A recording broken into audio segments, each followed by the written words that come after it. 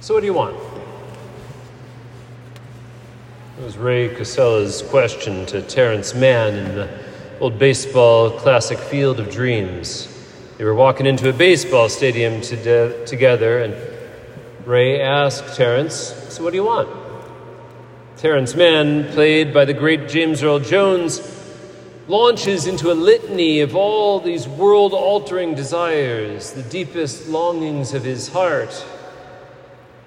Kevin Costner's Ray Casella politely lets him finish before he pauses, points to the concession stand at his left, and says, No, what do you want? To which Terrence wisely responds, a dog and a beer. The image comes back to me regularly. What do you want? Not just the superficial one, but the deep longing. What do you want? Last week we started our 4-part series on prayer, talking about praise and how a good prayer always includes the praising of God. The Israelites gave us that great model, right? Whenever they were on the march, they would lead with praise because Judah, the tribe of Judah, would go first, and his name means praise. Every time we gather for Mass, we lead with praise, with our Gloria. We join in hymns that speak of praise. We always give God the praise, like Joshua there in the Old Testament. As for me and my household, Joshua says, we will praise the Lord. That was last week. Next week, it'll be on contrition. The week after that will be on Thanksgiving. For good prayer always includes 4 things: praise, contrition, thanksgiving, and then today, what do you want? Supplication. How are we doing with being honest with God? Sometimes we're tempted to put on a good show for God, put a good face forward. But how are we doing with letting him know the deep longings of our hearts? It's good for us to know the prayers of our childhood, to be able to recite them from memory, and those are beautiful and right. But with those must also be open conversation. You want an example? Look back at your first reading today from the prophet Jeremiah. Jeremiah was good at letting the Lord know the desires of his heart because he was ticked. Life was hard. He had been a prophet from his youth, right? From the first chapter of the book of Jeremiah, he was called from his youth to speak the truth of God to a world. But that message was not a popular one. In fact, the prophet Jeremiah had a nickname. Do you remember? His nickname, if you think you've got a bad nickname, it's nothing compared to this. Jeremiah's nickname was Terror on Every Side. That's what they would call him. Terror on every... here comes old Terror on Every Side. He wasn't winning any popularity contests. His message seemed like a terror account. In fact, tradition tells us that Jeremiah was martyred for his message.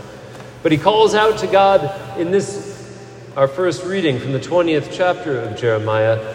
You duped me, O Lord, and I let myself be duped. You ever feel like that? All of a sudden, you thought things were going so well, you thought you were doing the will of God, and why is it so hard? His life did not immediately become easy once he had shared this truth, the longing of his heart, but it opened him to receive the grace he needed to continue on. Counterpoint that with the gospel today. Remember last week's gospel was Simon on top of his game.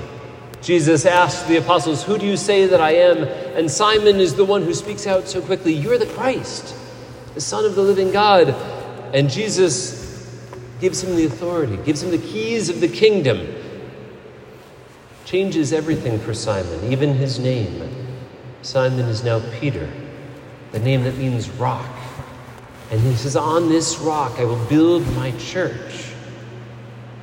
And yet, then we come to today, the very next verse in the gospel. With his next breath, Peter goes from being on top to being called Satan. Our Lord actually says to Simon Peter, "Get behind me, Satan." What happened? Jesus started telling them about the cross. He started telling his disciples that he had to go to Jerusalem and suffer and be betrayed and die. And Peter wants nothing to do with it. He wants nothing to do with the cross. And can we blame him? Neither do we. We don't like hard things. Our young students, I don't know if we've got any today. We had them all at the 9 o'clock this morning. They're all our young ones. They're all getting ready for school to start this week, and I'm always impressed and excited for students who are excited about the beginning of school. It's what a wonderful thing when their hearts are open to learning what is true and good and beautiful. That wasn't me when I was their age. I was dreading, trying to hold on to those last ounces of summer vacation. Kids get nervous sometimes because they know there's going to be more work. There's going to be hard things to come. I suppose college students know the same. Really, we all do. Whatever it is with work, with health, with loved ones. A dear friend of mine just lost his father this afternoon. One of the priests of the diocese, his dad, passed away. We pray for the Klein family in a special way today. They're facing the cross like nobody's business. Why? Because there's sin in the world. Ever since the first sin, the fall of our first parents, it's been hard to do what is good. But doing so is what the Lord calls carrying our cross.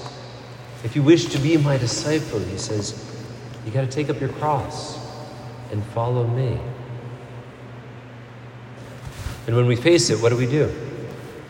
That's that essential part of prayer, right?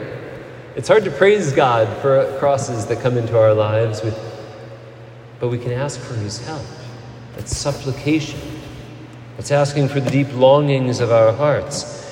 Express what we want from God. No, not just a dog and a beer, though those are nice things for Labor Day weekend.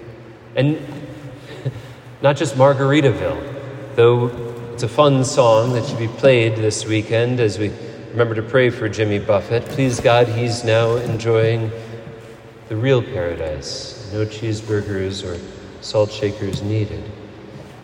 But what do we really need? What do our hearts really long for? You see, Peter was close, our first pope. He didn't want the cross, and we can't blame him for that. He pushed back, and we can understand that.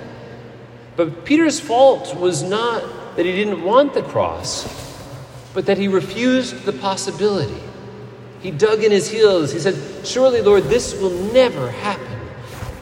What's the old saying? You want to make God laugh? Show him your plans. Peter figured he already had it all figured out.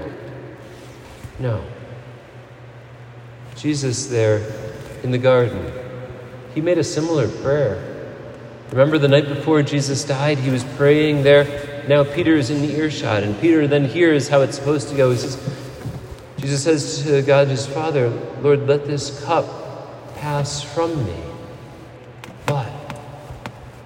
But not what I will, but what you will."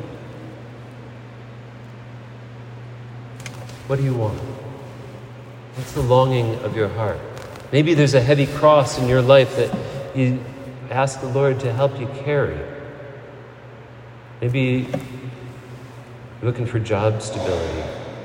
Maybe you're new to town and you're looking for friendship. Maybe challenges with a relationship or needing clarity in your vocation.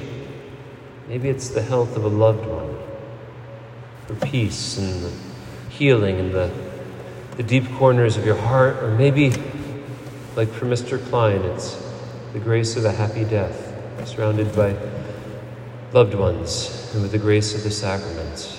What do you want?